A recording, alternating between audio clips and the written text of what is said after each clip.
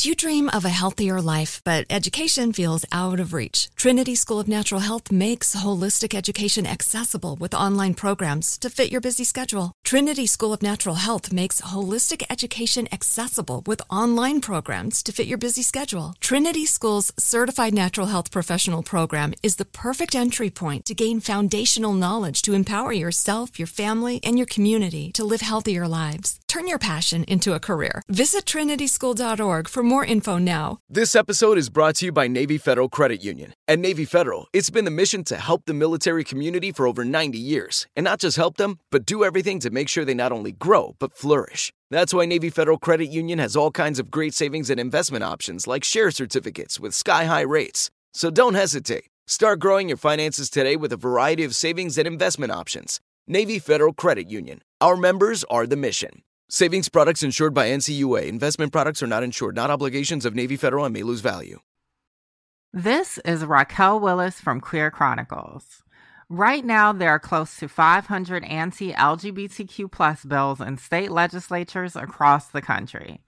Lambda Legal is leading the charge against these hateful bills that target mostly trans and non-binary people.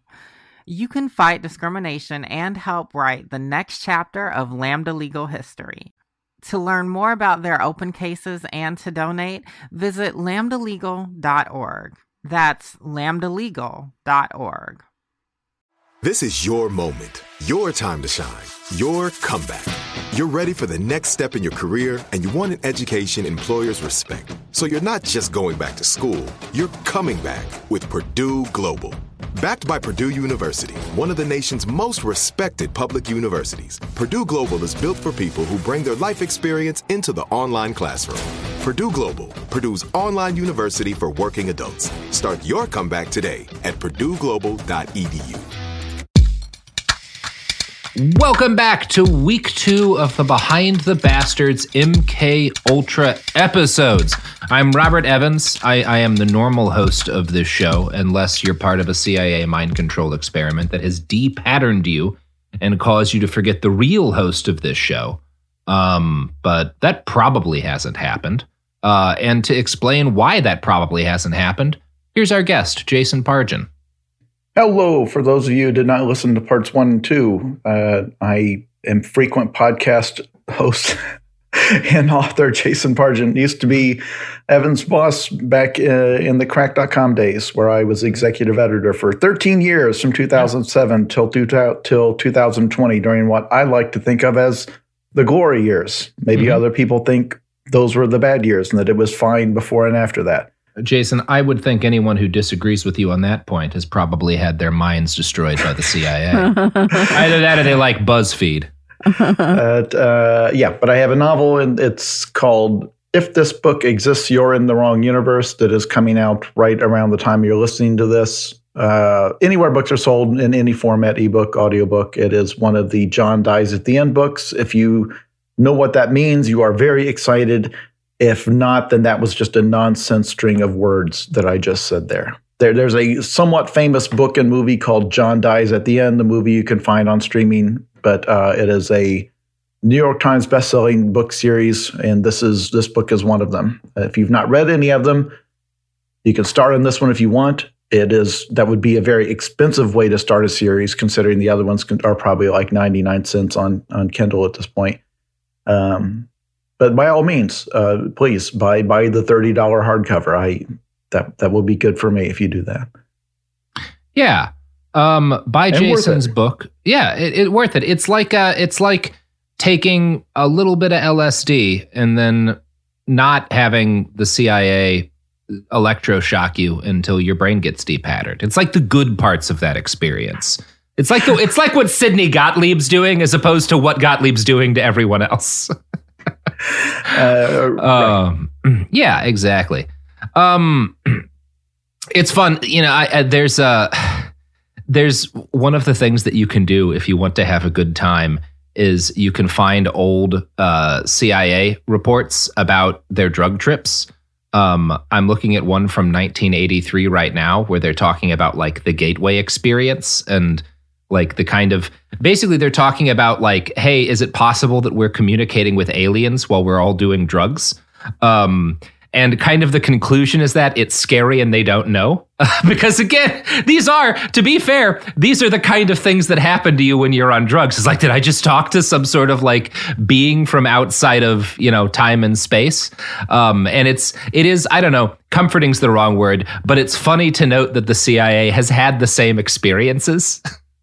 Okay, and I have to, maybe this is a spoiler for the remaining episode or episodes in this series, but between now, from the beginning to the end of this, like obviously they did record a ton of data. They did do a ton of what they're calling experiments. Did they learn anything useful that wasn't learned elsewhere or that other people didn't already know? Was there any good that came from this? No.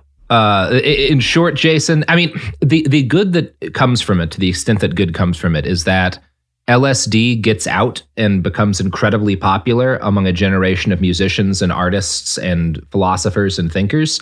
And it gets out largely because of guys who are working with most of the people who spread LSD into the actual, like, the civilian populace in a way that's not horribly abusive are also these guys who are like contracting. They're doctors, they're psychiatrists who have practices. They're working with the CIA for extra money.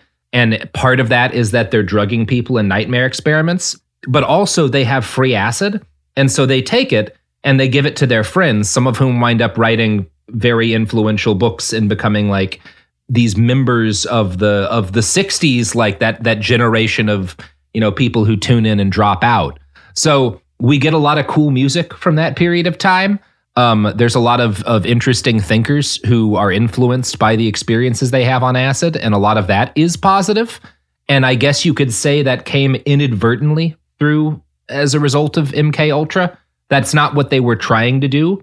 And it was not because they were drugging people and then those people wrote great albums. It's more that like, well, we were giving out acid for free to the same guys who were torturing people. And some of them gave that acid to people who then gave it to people who wound up writing pretty rad albums, who became Jerry Garcia, Yeah, it certainly was not anything to do with what they intended. Mm-mm. In fact, I assume that the CIA very much did not like the cultural pivot that occurred in the 1960s. I think Gottlieb was probably cool with it because he is kind of a hippie. But yeah, most of these guys were horrified by what was happening. We'll be talking about that when we get to the Charles Manson portions of these episodes, Jason. So as we kind of left off here, we talked about Dr. Ewan Cameron over in Canada de-patterning people, all of this nightmare work. While Cameron is doing this horrible shit, Sidney Gottlieb and his friends are continuing to go buck fucking wild with their own personal LSD experiments. Conscientious guided trips and consensual random dosings had given way to a culture of surprise acid trips for anybody who happened to be near scientists from the MK Ultra program. At the end of 1954, the problem had gotten so bad that the CIA's Office of Security sent out a memo to all of the agents at the CIA, warning that certain officers were testing LSD on their colleagues and that it could, quote, produce serious insanity for periods of 8 to 18 hours and possibly longer. Due to the risk of being drugged, they recommended employees not drink from the punch bowl at the upcoming Christmas party. Like, that's a memo you get at the CIA. Don't drink from the punch this year. Somebody's probably going to put acid in it. Like, can you deliver acid that way in a punch bowl? Oh, absolutely. I had no idea. You can put it in any liquid. Yeah. Yeah, you don't notice it. It doesn't really have a flavor. So a lot of people like stick it in orange juice apparently like potentiates some of the effects. So people take it in OJ a lot if you're just getting it liquid. Most people get it as like, it's like a little piece of paper that has had a drop on it or something and they take it that way. But, all of the information you would need if you were really doing this as an experiment. About in terms of like what other medications are these people on? What else do they have that could be counteracting it or could be, they may interact with it? Are any of these people, how many of them have been drinking alcohol? What's the average weight, or do they have pre-existing conditions? Do they have pre-existing mental health problems? And all the things you would like if you're going to do a study today to see like if they somehow allowed you to test like we're going to dose somebody's food at random. They don't know what it's coming. We're going to study the response. There's a battery of data you would need on that person to know what you were looking at in their response and why it was different from individual to individual, right? And it sounds like they weren't doing any of this. It was so sloppy and unscientific. Yeah. What is the scientific value of putting LSD in a punch bowl and seeing what happens at a work party? Like, how do you actually turn that into usable data? Because you're not. You're just having fun. If it turned into an orgy, or if it turned into a riot, or if it turned into nothing, that doesn't mean anything unless you know all of the other complicating factors. Like the mood, was it something that was going to happen anyway?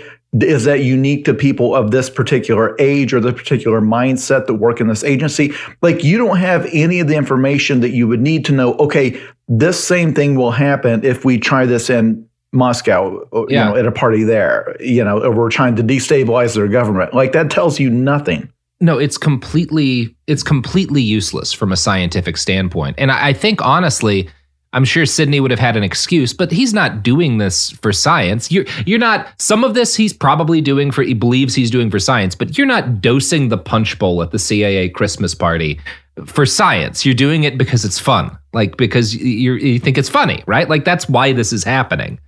And yeah, it's pretty cool that this is just this. This man has been set loose. He's been given a massive portion of the CIA's budget during the period of time in which the CIA is the most powerful it will ever be, and no one can tell him no. So he's just doing whatever the fuck he wants. Now, Sidney seems to handle this pretty well, the stress of managing this like international drugging and torturing ring. Some of his colleagues, though, are more haunted by what the CIA was doing than their boss. One of these men was Frank Olson, who we mentioned a little earlier. He's a U.S. Army biochemist and a biological weapons researcher. One of the first things that like Olson will do in this project is he sits in at these black sites when they're torturing prisoners to death with LSD and mescaline, and he takes notes, right? Like, that's one of his early jobs in what becomes MK Ultra. Now, according to reports from other men in the program, Olson is not happy with this. He doesn't feel good about doing this job. Like, sitting in the chair and watching people go mad and then be executed kind of like fucks him up a little bit. He's like the most human person at the CIA we're going to hear from right now, I guess.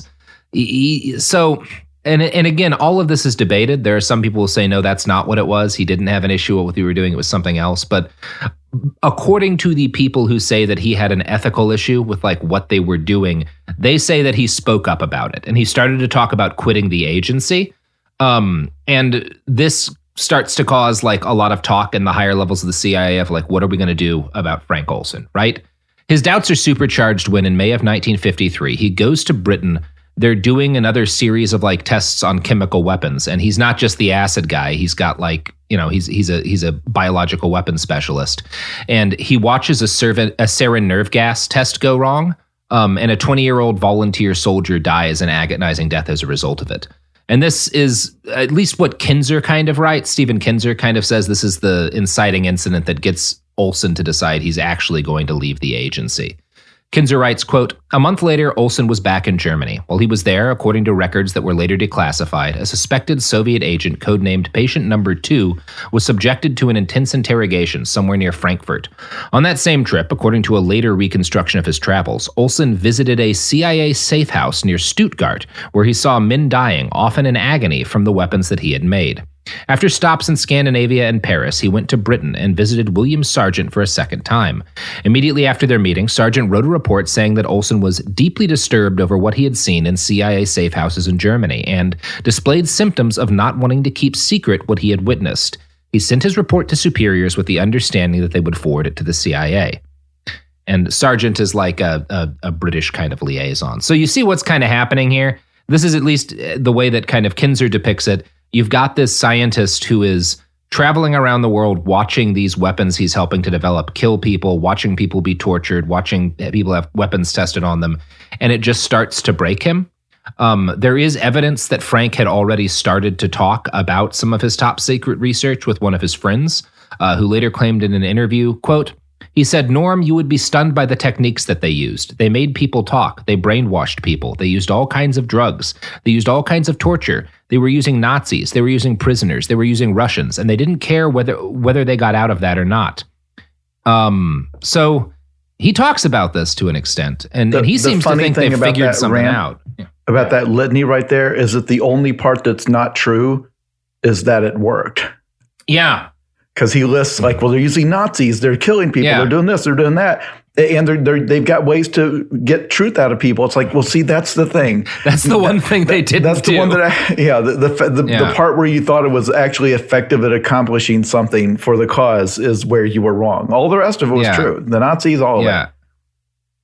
Yeah, it's so this guy, his friend Norm, claims that like he basically bears his guts to him, says like, you know, I watch them torture people to death. They're doing all these horrible things. They're carrying out this nightmare research, and I can't take it anymore. I'm going to leave. And Norm says that Frank Olson tells him, I'm getting out of the CIA, period. So near the end of 1953, not long after this conversation, Frank is invited to a work retreat with several other CIA men, including Gottlieb's deputy and Sidney Gottlieb.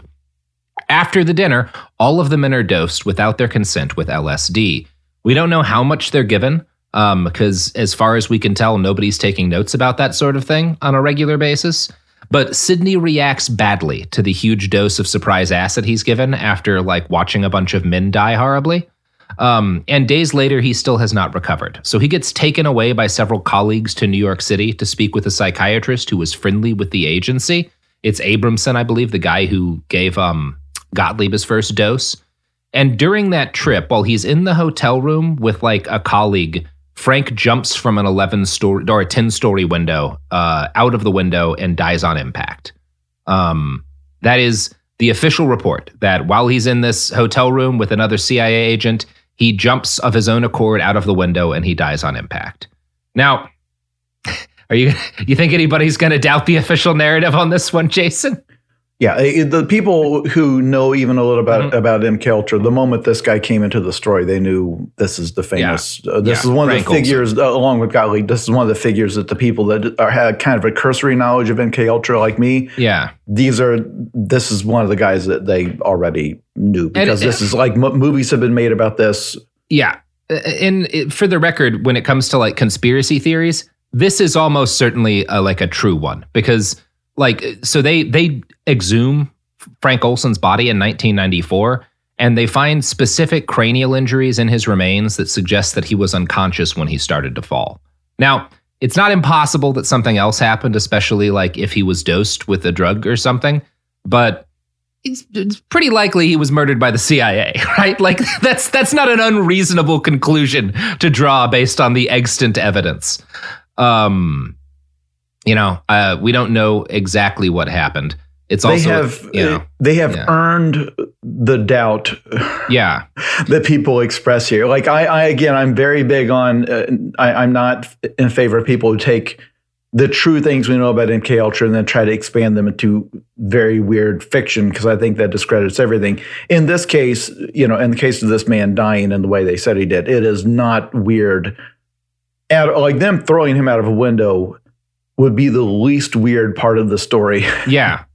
It is not at all out of line with the things these people have shown themselves as willing to do morally. It makes sense from a logical standpoint. Now, it's also possible that like the CIA killed Frank Olson and they didn't do it by having him thrown, but instead like drugging him at different points and kind of like breaking him until he wound up killing himself. Not out of the question. But yeah, it seems like based on sort of the exhumation and what gets found when they do this, the second autopsy, it definitely seems like there's a pretty strong odds he was just straight up murdered. But we'll never know precisely what happened. Frank Olson's death, whatever the exact details of it, was not quieted up. Obviously, this is like the thing people tend to know about MK Ultra. It's probably the single most famous moment of the entire program, even though it's not the most fucked up. Obviously, the fact that they murdered a guy who had been helping them torture people is not nearly the worst thing that happens as a result of this. But it's just such a like Cold War story, right? This like mysterious suicide of a CIA doctor, and I don't know. For whatever reason, it's the thing that people latch on to. This is controversial. Whatever happens is like causes problems within the CIA. Frank Olson had been a prominent and a well-liked member of the team. The CIA's general counsel, Lawrence Houston, does an investigation. He spends 2 weeks investigating the suicide. And Houston is the guy who helped write the law that created the CIA. It is, again, obviously, the CIA is investigating itself. I wonder what they found. But it is worth noting, basically no one knows exactly what Gottlieb's doing. He doesn't have to report to anyone, right? So it's not entirely unlikely that Houston learns a lot of things that he had not known about MKUltra in the process of investigating this. Whatever the reality there, he summarizes his findings after this investigation thusly.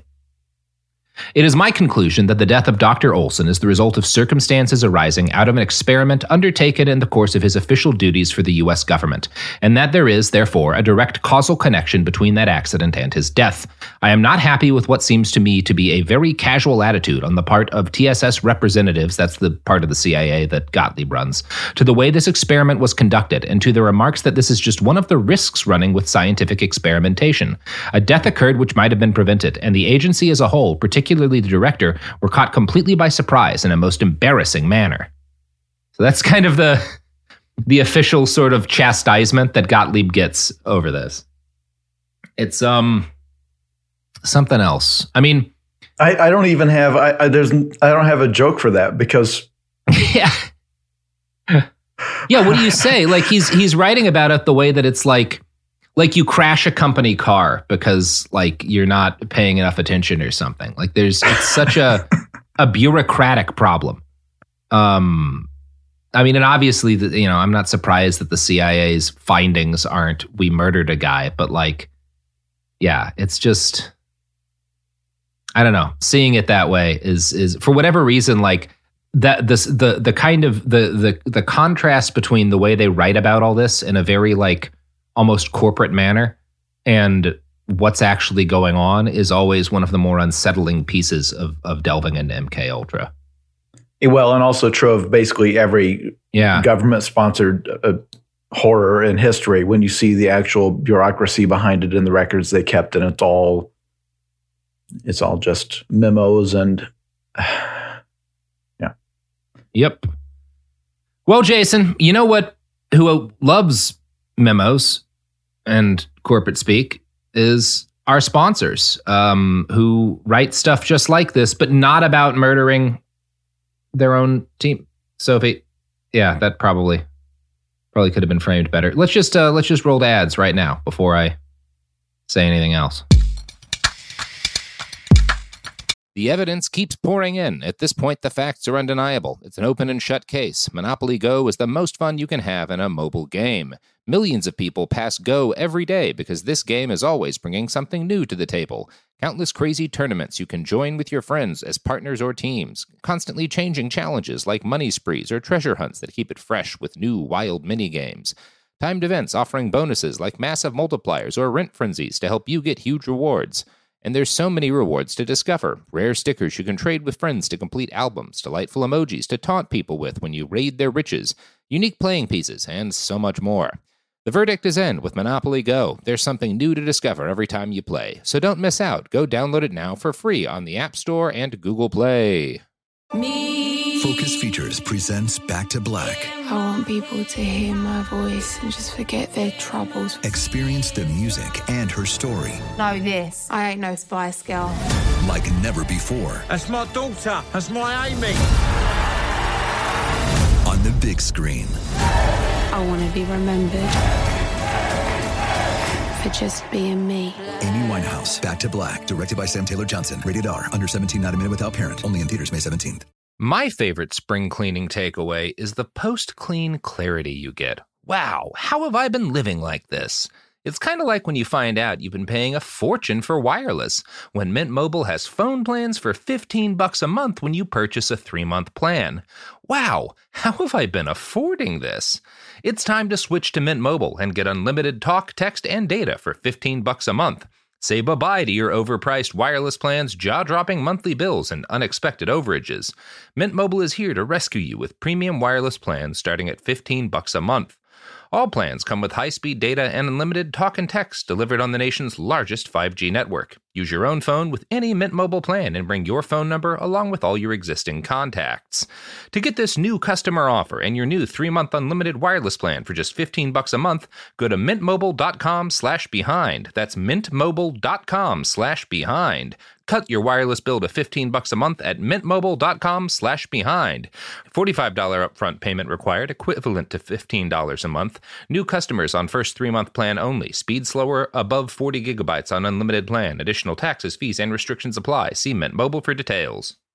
Do you dream of a healthier life, but education feels out of reach? Trinity School of Natural Health makes holistic education accessible with online programs to fit your busy schedule. Trinity School of Natural Health makes holistic education accessible with online programs to fit your busy schedule. Trinity School's Certified Natural Health Professional Program is the perfect entry point to gain foundational knowledge to empower yourself, your family, and your community to live healthier lives. Turn your passion into a career. Visit trinityschool.org for more info now. We're back. Jason, how's your head doing? This is just kind of like a fucking I don't know, getting all of this at once. We're reading all of this in a marathon session, so it's just sort of like hitting like a series of bricks, and then I'm pausing intermittently and being like, "All right, Jason, time to make a joke now." Where's your joke, Jason? To kind of pull back here, as a listener, I think most people came into this with about the same amount of information about MKUltra as I had. And I think most people have heard of it. They knew that it was a CIA program that had something to do with mind control. They know that it's been in a million thrillers and spy movies. That any kind of movie that involves like Manchurian Candidates or mind control, anything like that, they will always mention, well, this all goes back to MKUltra.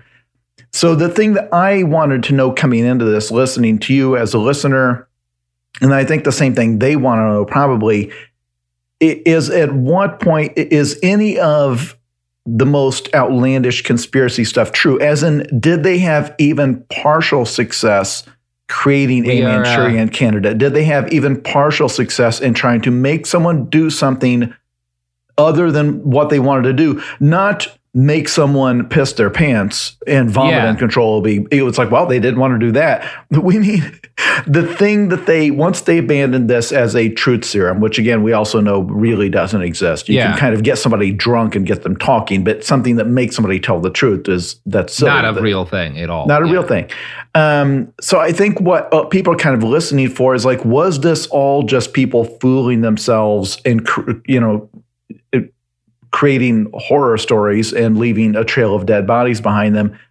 Like, what's the weirdest thing they actually accomplish? I'm not trying to spoil the rest of the episodes we have coming up, but I think when trying to separate fact from fiction, what I said earlier was that the fiction is assuming that everything they wanted to do, they actually did. The fact is that everything they wanted to do was fantasy, and what they actually did was they just ruined a bunch of people's lives and accidentally started the psychedelic 60s movement. What I will say is, if you're asking, did they succeed in implanting false memories in people to some extent, the actual answer is we don't know, and we'll be getting to the maybe there kind of later on. But certainly there is no evidence of success, right? There is no hard evidence during this period at all of anything actually working. And there's never been any evidence that they actually Manchurian candidated someone and got them to do spy shit like that. That has never happened as far as we know. There is some evidence that they get further on this than is entirely settling to think about, and we will be chatting about that in a bit. But as regards Frank Olson, this guy who has been probably murdered, there's more investigations. In the end, Alan Dulles is forced to write a letter to Gottlieb and tell him that he'd exercised poor judgment. That is the extent of the actual discipline that Gottlieb faces. So, by the mid-1950s, after this has happened, there are no longer any barriers at all as to what Sydney can do. for a time after he's, given this massive budget and put in charge of this thing, he is constrained by the fact that only Sandoz Chemical makes LSD. The agency had bought out the entire world's supply, but that was just tens of thousands of doses, Jason. Sidney wanted a hell of a lot more. And as 1954 ended, Eli Lilly figures out the recipe, and the CIA becomes their primary customer, paying $400,000 for probably millions of doses of LSD. This is effectively enough of the drug that they could now dose anyone and everyone, which is what they proceed to do. The man Gottlieb picked to run this program is a cool dude named George White. George White is the platonic ideal, basically, of a hard-boiled, corrupt G-man. He had worked as a captain for the OSS during World War II, and then he was a narcotics bureau agent. That's the precursor to the DEA. So he's a Fed. He's supposed to be fighting drug trafficking. He is famous among his fellow Feds for being heavily addicted to basically every drug imaginable. He is stealing everything from the dealers he arrests, and he's doing them, right? This is a thing that he has more experience with this than Gottlieb. In 1943, he's giving concentrated marijuana to New York mobsters as part of a truth serum test. So George White is the guy that hey, we need someone to secretly dose mobsters with pot to see if it makes them tell the truth. Do you know any mobsters who you can drug? George White doesn't even think before he's like, oh yeah, absolutely. Yeah, I can do that in a minute. Let's just give me some fucking weed. I got that. I got this. Yeah. He is actually a really fun character. He's a terrible person, but just entertaining. So starting in the early 50s, the CIA has White run 2 safe houses for LSD testing in Greenwich Village in New York City. The men that he tested CIA drugs on were considered, quote, expendable because they were drug addicts and otherwise marginalized people, and they wouldn't be missed if they died or went insane. And if they go to if they find out what's happening to them and they go to the cops and are like, the CIA has dosed me with LSD, well, the cops are not going to follow up that investigation, right? That's part of the genius of this. I'm briefly confused here. This man they put in charge of these experiments, what was his background, his scientific background? He's a Fed. He's a federal agent. He's a federal agent whose specialty is that he looks and sounds exactly like a mobster. So he's really good at hanging out with drug dealers and doing drugs with them. Okay, but it does not have a background in biochemistry or neurology or Jason, brain science or. No, the guy whose day job is stealing heroin from drug dealers and then doing that heroin does not have a medical degree. Okay. Yeah, he is no kind of scientist. So one of the reasons why he gets this job is that because Gottlieb, when he's looking for a guy, he goes to the Bureau of Narcotics and he's like, hey, I'm looking for someone to help run this program where we're going to be giving LSD to unsuspecting people. And they advise George White. And when he meets White, Gottlieb kind of falls in love with him. All of the CIA. So again, the people running this for the technical division are all big nerds, right? Gottlieb and his fellow scientists, they're these academics. They mostly grown up middle class. White is the kind of character you read about in a pulp fiction novel, He's always got multiple weapons on him. He's got several guns at any given time, brass knuckles, knives. He talks luridly about all these shootouts and fights he's been in. And he's this hard character who's been fucking in the streets doing horrible cop shit since the 20s. So they treat him like they've run into Dick Tracy, right? They kind of are spellbound by him. And that's part of why he gets this job, right? He takes them on ride-alongs. He'll show them his guns and talk about this stuff. And they're just I think he's really good at manipulating these CIA doctors, actually, and that's part of why this works for him. So initially, when they first start setting up these safe houses to drug men, George White is going to be the actual guy who draws them in, for testing, who's the lure. And I'm going to quote now from Poisoner in Chief. He posed alternatingly as a merchant seaman or a bohemian artist and consorted with a vast array of underworld characters, all of whom were involved in vice, including drugs, prostitution, gambling, and pornography. It was under this assumed bohemian artist persona that White would entrap most of his MK Ultra victims. White regularly dosed women at parties, or who he just encountered in the world, leaving vague notes in his diary like, Gloria gets horror, Janet sky high. At one point, one of his victims escapes, and she makes it to Lenox Hill Hospital, where she reports George White for drugging her against her will. But the CIA had an arrangement with the medical department of the NYPD. So the NYPD tells this woman she's mistaken, nothing's happened to her, and she's sent home. And again, easy for us to look back and criticize now, but at the time, there was no way to know that this could have happened. Well, the NYPD guys know we have been told by our contacts, the feds, not to pursue this, right? Like, to calm this woman down and send her away, right? So there is some degree that the NYPD doesn't know the CIA is running like an acid warehouse, right? And like drugging people. They just know the CIA said, hey, don't do anything with this case. And this is a thing that's going to happen a lot, right? Like, and this is also, I have to say, this is not like, this is the way things work sometimes with like the FBI and cops, right? Sometimes the cops will arrest a guy like with contraband or something, with drugs, and it'll turn out he's an FBI informant. And so the cops will release him because the FBI is like, hey, we don't blow this up for us, right? We need this guy. That is, you can think what you want about law enforcement, but that's like a thing that happens. The CIA is not a domestic agency. They are not supposed to be working on American soil. At no point is what they're doing in the United States legal. This is not a thing where it's normal and like within legal limits for the CIA to like have a secret program set up where they work with the NYPD to like get their assets let go. That's not supposed to be happening. So I do want to note here, it's kind of minor, like to be like when the CIA was breaking the law by working on American soil, when what they're doing is so much crazier, but like they're not supposed to be working in the United States at all. Yeah, if we hadn't previously made that clear. Yeah, this is on top of being insane. What they're doing is at this point extremely illegal. In fact, they run into conflict with the FBI a bunch because the FBI is like, you guys are running a drug house and like you're the CIA, and this, the FBI and the CIA are always competing for money. So they're not super friendly with each other. And they're like, what the fuck is going on here? Like, why are you guys allowed to do this? This isn't, we're supposed to be fucking with people here, So George White is very good at his job, to the extent that his job is to drug random people. He does it a lot. But the CIA's hunger for test subjects could not be sated by one man dosing strangers in bars and at house parties. In 1955, the program expanded. White and Gottlieb hit upon the idea to hire sex workers and use them to draw in men who could be drugged and then observed secretly in a brothel. And I'm going to quote from a write-up in the San Francisco Chronicle now. In 1955, White was transferred to San Francisco, where he had worked as a journalist and rented out an apartment on Telegraph Hill.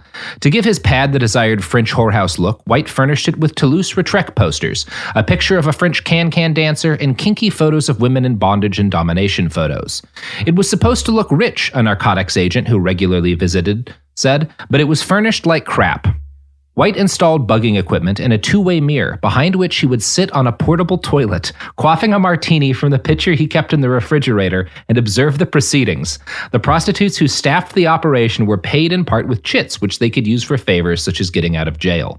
So, to put this picture in your head, Jason, there is a secret brothel where people, CIA-paid prostitutes who have get-out-of-jail free cards, take Johns, dose them against their will with LSD for quote-unquote scientific purposes. And the only person evaluating what's going on in these studies is George White, who is watching them while actively shitting and drinking martinis. Now, I would love to go back in time and after however many months or years this operation went on, just sit Mr. White down and say, okay, can you explain to me why on a toilet? I would have several hundred questions, but the one question I'd be interested if you can answer, like, do you even remember what this was for? Yeah. What the long-term Cold War goal, like in terms of national security, do you know what you're trying to accomplish here? Because I strongly suspect he himself had probably lost track by that point. Yeah, I don't think he ever is thinking about it, right? Like, he's not sitting down and being like, this is bringing us one step closer to a mind control serum that'll let us beat the Soviets. He is pooping and drinking martinis while he watches strangers have sex, which he does for years, for hours every week. So this has kind of gone unspoken for 3 episodes, listeners, but you may have noticed We're doing a series on the CIA's misguided attempt to find a mind control serum. And about once every 5 minutes, we stumble across a much better, more reliable method of mind control, like just luring men back with sexy women works. Yeah. Again, a number of things have been shown to work in terms of mind control. Money. Yeah. Threats. And like this guy Sex. who has gotten the government to pay for his little sex dungeon, like just let him teach a class on how to manipulate people.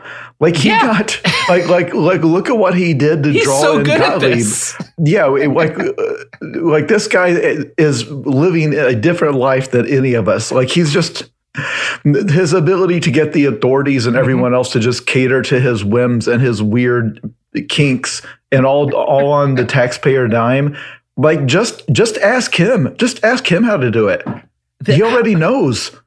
Of all of the things that we've talked about, the detail about this that sticks out to me most is that his office seat is also a toilet. Like, that's who's running this program. Like when we talk about the most secret and like terrifying thing the CIA ever did, like this is what a lot of it boiled down to. It's just what a thing to have happened. So over time, George White learned that drugging men, because again, he's experimenting with a bunch of stuff. He learns that the best way is to drug them after they've orgasmed. That gets you better data at like getting to listen to them talk and stuff while they're tripping, I guess. He said, quote, "The men expected the hookers to hurry off and became emotionally vulnerable when the women said they wanted to stay a few more hours." And again, this is as close to you get as like actual usable data, which is like, oh, you can manipulate men by making them think women like them. Like, that is the most useful piece of information this is the entire MK Ultra program has uncovered so far. Something about their mindset seems to shift after the semen has left their body. There's a sort of clarity that seems to come over their brains. George White, you've done it again. Give this man another bucket of LSD. It's something else. So, do you know what they call this, Jason? Have you read the name they give this program? I can't wait to find out. It's Operation Midnight Climax. Okay, so again, their whole thing of we carefully disguise these operations they've by given giving that them up. randomized. Because this is just a straight up porno name, like MK Ultra. That's the name of like an anime series. If you make a porno about the CIA drugging people at a brothel, that's what you call it. It's It'd be so redundant to make a porno out of this. Like that's all. It was a guy watching this through a one-way mirror. Like, it was already that. It is one of the things that's interesting about this to me is that like we started this series talking about that time the army poisoned the entire city of San Francisco just to see what would happen. It's weird to me that keeps being their base of operations. Like all of these experiments, everything keeps winding up back in San Francisco. Maybe it's just that the weather's nice and it's where people would prefer to be than the East Coast a lot of the time. But it is weird that San Francisco's where all of these programs keep ending the fuck up. So using, the Operation Midnight Climax starts as they've got this brothel and they're doing the experiments in the brothel, but eventually they decide to expand out and just use the entire city as a base. So George White does a lot of this himself, but he also has agents, some of whom are stationed there, some of whom just fly in to like try experiments, and they'll just dose random people at restaurants and bars in San Francisco.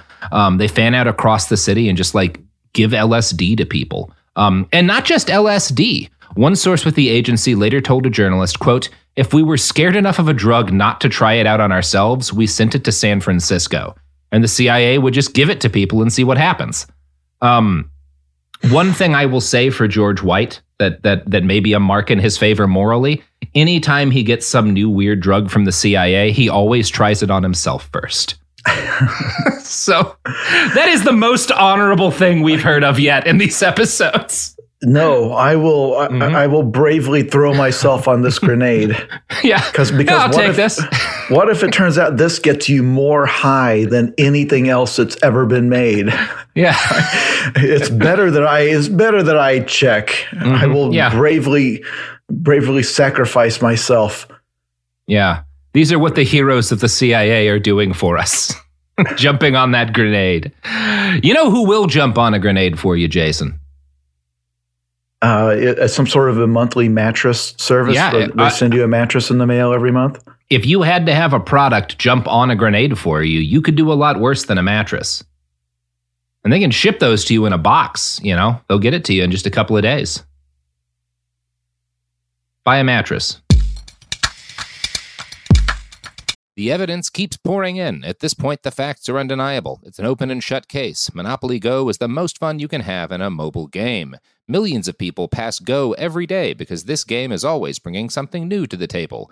Countless crazy tournaments you can join with your friends as partners or teams. Constantly changing challenges like money sprees or treasure hunts that keep it fresh with new wild mini-games. Timed events offering bonuses like massive multipliers or rent frenzies to help you get huge rewards. And there's so many rewards to discover. Rare stickers you can trade with friends to complete albums, delightful emojis to taunt people with when you raid their riches, unique playing pieces, and so much more. The verdict is in with Monopoly Go. There's something new to discover every time you play. So don't miss out. Go download it now for free on the App Store and Google Play. Focus Features presents Back to Black. I want people to hear my voice and just forget their troubles. Experience the music and her story. Know this. I ain't no Spice Girl. Like never before. That's my daughter. That's my Amy. On the big screen. I want to be remembered for just being me. Amy Winehouse, Back to Black, directed by Sam Taylor Johnson. Rated R, under 17, not a minute without parent. Only in theaters May 17th. Do you dream of a healthier life, but education feels out of reach? Trinity School of Natural Health makes holistic education accessible with online programs to fit your busy schedule. Trinity School of Natural Health makes holistic education accessible with online programs to fit your busy schedule. Trinity School's Certified Natural Health Professional Program is the perfect entry point to gain foundational knowledge to empower yourself, your family, and your community to live healthier lives. Turn your passion into a career. Visit trinityschool.org for more info now. Mother's Day is coming, and Mom doesn't want flowers. She wants a cocktail. Here's a hint. Get Mom Bartesian. It's the countertop cocktail maker that creates your choice of over 60 premium cocktails in less than 30 seconds, each at the touch of a button. Flowers die. Happy Hour comes back every day. So get Mom the machine that makes amazing cocktails with real fruit juices and craft bitters. Best of all, get $50 off a Bartesian premium cocktail maker with the purchase of 1 pack of cocktail capsules. So, instead of getting Mom a reason to fill a flower vase with water, get Mom the easiest, fastest way to fill her glass with the floral notes of gin. The best cocktails are premium cocktails, and the best day to get it for Mom is Mother's Day, because you can get $50 off now for a limited time. Visit BARTESIAN.com/mother to get the best premium cocktail maker for Mom at the best price for you. Bartesian, premium cocktails on demand.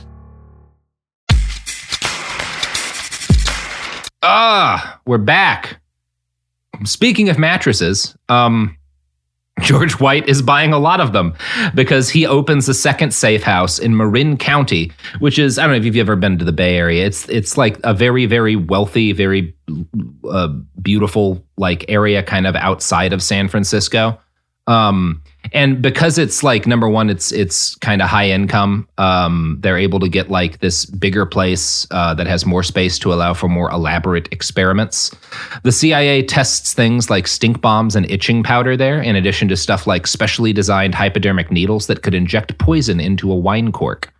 Gottlieb even tried out an aerosolized LSD bomb on a party they hosted there, but it didn't work due to the humidity that particular day.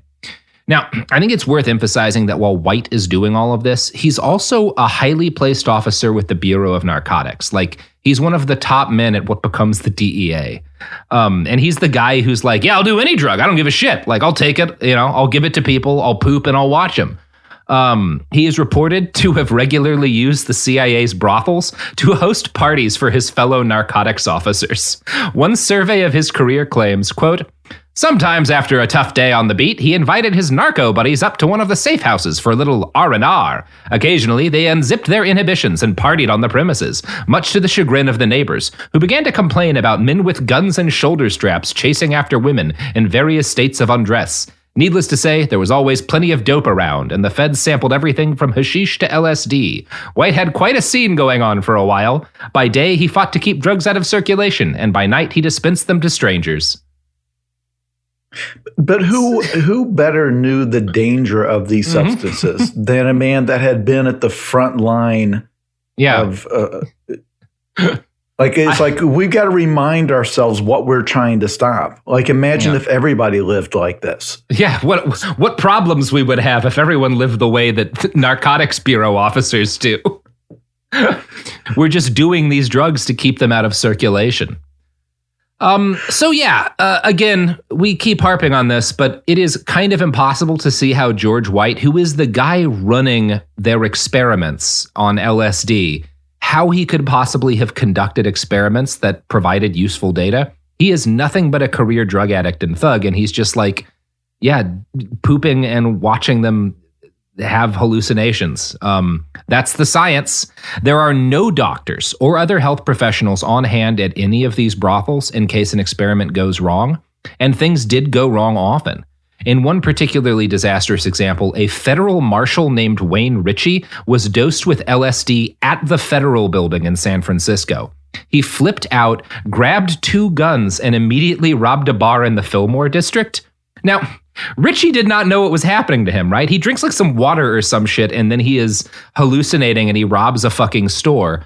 I don't know what else is going on with Ritchie, because I don't think a normal response to LSD is to rob a fucking bar. But also, he's a federal marshal. Who knows what kind of shits he's had happen in his life. But he gets off, basically, like because he's a Fed and he has a clean record. He doesn't do any prison time, but he never knows that he doesn't know that he's been drugged. And so for the next 22 years, he kind of assumes that he's lost his mind. His career collapses, his life falls apart. And he just has no idea what has happened to him until 22 years later, Sidney Gottlieb dies and Ritchie reads his obituary, which mentions MK Ultra, because a lot of this has come out since then. And Ritchie's like, oh, fuck, is that what happened to me? Like, is this what occurred? And we obviously we can't confirm 100% whether or not Ritchie is someone who got dosed as part of MK Ultra. But White's second in command for Operation Midnight Climax did admit to drugging strangers around town and said in an interview, quote, "I didn't do any follow-up. It just wasn't a very good thing to go and say, how do you feel today? You don't give them a tip. You just back away and let them worry, like this nitwit Ritchie." So I'm going to say his theory that he may have been dosed is credible. Yeah, and again, no effort to actually collect data, observe a month down the line, 6 months down the line. The question of what were they even trying to accomplish, again, there's a point where I think the people on the scene themselves could not have told you. It was just a thing they were doing. It's got its momentum now. And obviously, like, these are all the questions you want to answer is like, do they care about learning anything? Is there something more here we're missing? Because, spoiler, a lot of the information that they gather is destroyed later.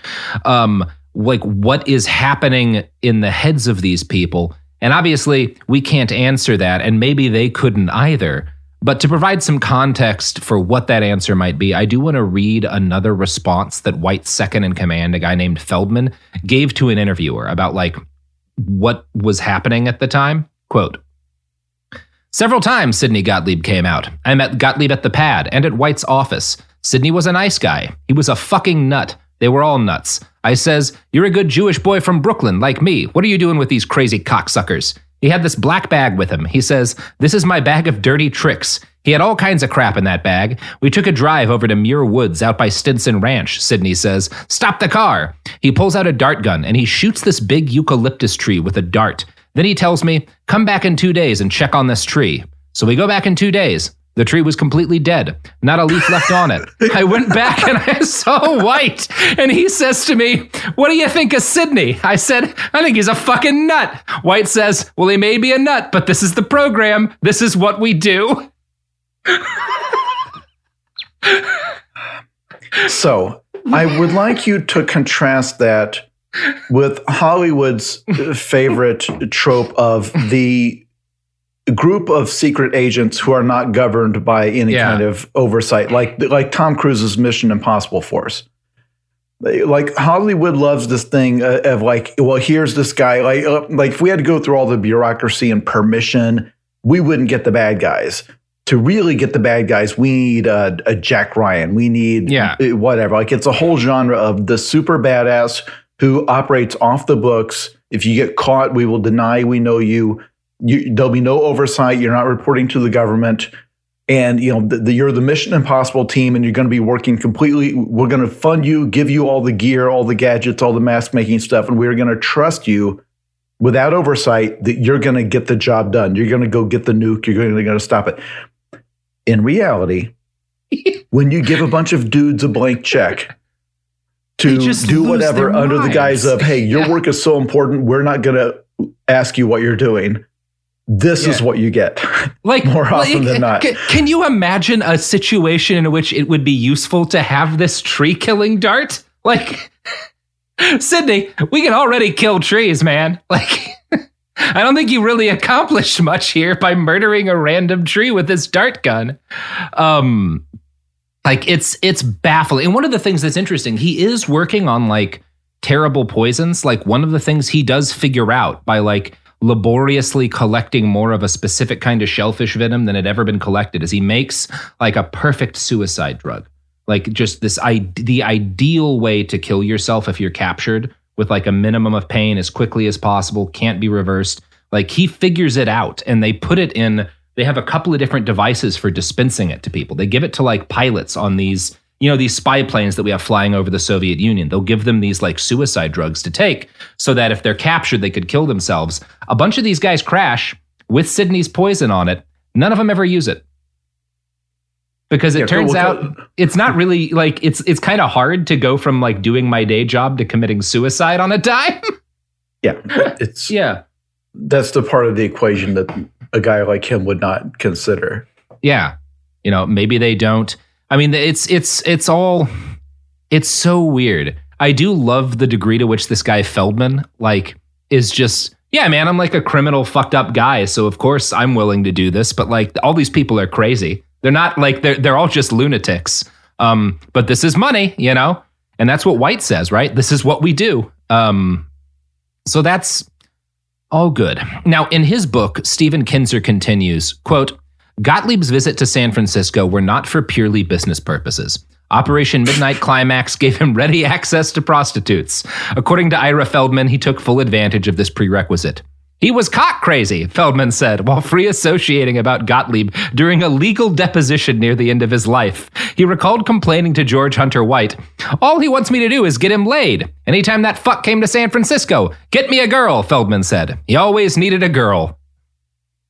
I know that some listeners are asking, are these real people? Like, how is it that everyone involved in this is a cartoonish parody of a human being? I think it just worked out that way. Yeah, it was the 50s, Now, are we still in the 50s? Yeah. Okay. We're in the mid to late 1950s when this is all going on, right? This is like the mid 50s is kind of when they moved to San Francisco. And so this is kind of all throughout the end of that decade. Yeah. And this whole thing has descended into a nasty, just orgy operation. Yeah, incredibly quickly. Like this is not a long take a lot of time. Yeah, from the genesis of the project, where it's just a sex dungeon they're running while this guy jerks off on a toilet. We'll talk about, there's conspiracy theories about like, did they make the Unabomber, right? Did they make Charles Manson?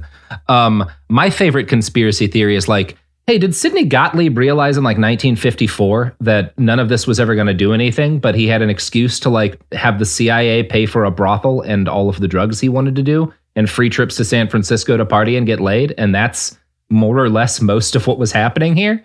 That's not impossible. Yeah. And in fact, I'm not even sure that's a conspiracy theory. That may just be what, It's not much of a conspiracy theory. But you know what is a conspiracy theory, Jason, is, your fiction career. A conspiracy. Oh, have we arrived at the end of the episode? I think we have. I think it's time for plugs. I'm sorry. What I was sitting here thinking about when the guy did the whole event with the tree, which I can't get out of my head. Mm-hmm. When he made incredible, him stop the car, absolutely amazing. He shot the tree with a tree shooting dart gun he had in his jacket. He just had on him. It says, "Come back in a couple of days." And if I witnessed that happening, and the guy told me to come back in a couple of days, if all I found was that the tree had died, I would be so crushingly disappointed. Because what else could, like, big deal? I can go to the hardware store and get stuff that'll kill this tree in a couple of days. Like, I thought I was going to come back and find out that it had gotten up and walked across the street or something. It's speaking now. Yeah. It was like the weirdwood trees in Game of Thrones, and you could commune with the gods. It's like, he's built some sort of Ferngully gun. It's just dead? Is that all is this what you were trying to do? Or is this one of the failed attempts to use your magic tree gun? Yeah, was it supposed to do something else? Gottlieb was hoping it would be talking. Damn it. Another failure. Anyway, the book is called If This Book Exists, You're in the Wrong Universe. It has a lime green cover. You cannot miss it on the shelf if you go buy it in a physical bookstore, which virtually none of you will do. So if you do what most people do and just Google that title on Amazon, it will come up. Also, they have the audiobook and ebook, whatever, all of the books. But please, if you can support a local physical bookstore, if you still have one, please, they've been hurting over the course of the pandemic like everybody else. Buy it off the shelf if it's all the same to you. Yeah, find a good bookstore. Go to bookshop.com. Also, I think that's I'm going to double check this. Yes, there's a network of all the indie bookstores. And you can order from a store close to you. It will make them so happy. I think it's bookshop.org because that took me to a sketchy website. And a lot of them will they will ship, just no different from ordering from Amazon. It may be slightly more expensive, but gosh, they will appreciate it. Yes, bookshop.org. Find Jason's book there. You can also find my book there, After the Revolution, if you're looking to get 2 books. Why not? Treat yourself. You deserve it. You've listened to all this horrible shit about the CAA. Why not buy 2 books? Behind the Bastards is a production of Cool Zone Media. For more from Cool Zone Media, visit our website, coolzonemedia.com, or check us out on the iHeartRadio app, Apple Podcasts, or wherever you get your podcasts. This show is sponsored by BetterHelp. It's a simple truth. No matter who you are, mental health challenges can affect you, and how you manage them can make all the difference. That's why everyone should have access to mental health support that meets them where they are and helps them get through. BetterHelp provides online therapy on your schedule. It's flexible, simple to use, and more affordable than in-person therapy. Connect with a licensed therapist selected just for you. Learn more at BetterHelp.com. That's BetterHelp.com. Do you dream of a healthier life, but education feels out of reach? Trinity School of Natural Health makes holistic education accessible with online programs to fit your busy schedule. Trinity School of Natural Health makes holistic education accessible with online programs to fit your busy schedule. Trinity School's Certified Natural Health Professional Program is the perfect entry point to gain foundational knowledge to empower yourself, your family, and your community to live healthier lives. Turn your passion into a career. Visit trinityschool.org for more info now. This is Raquel Willis from Queer Chronicles. Right now, there are close to 500 anti-LGBTQ+ bills in state legislatures across the country. Lambda Legal is leading the charge against these hateful bills that target mostly trans and non-binary people. You can fight discrimination and help write the next chapter of Lambda Legal history. To learn more about their open cases and to donate, visit lambdalegal.org. That's lambdalegal.org.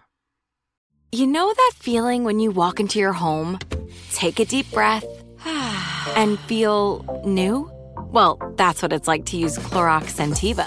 Because Clorox Scentiva smells like coconut, cleans like Clorox, and feels like energy. It'll elevate any cleaning routine to not just clean, but also make every room smell like a tropical coconut getaway. Discover how Clorox Scentiva's powerful clean and refreshing scents can transform your space. Get yours in coconut or other fabulous scents at a nearby retail store.